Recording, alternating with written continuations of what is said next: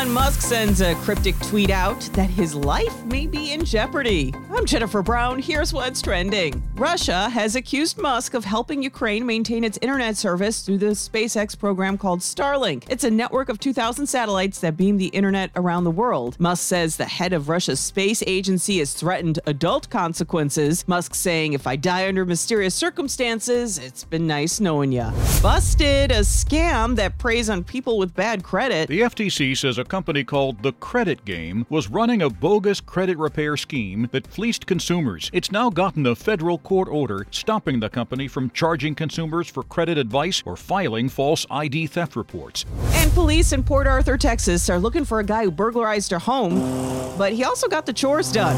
He mowed the front and backyard before officers got to the scene and chased him away. He even dragged the lawnmower behind him before ditching it in an alley. Must have really liked that thing.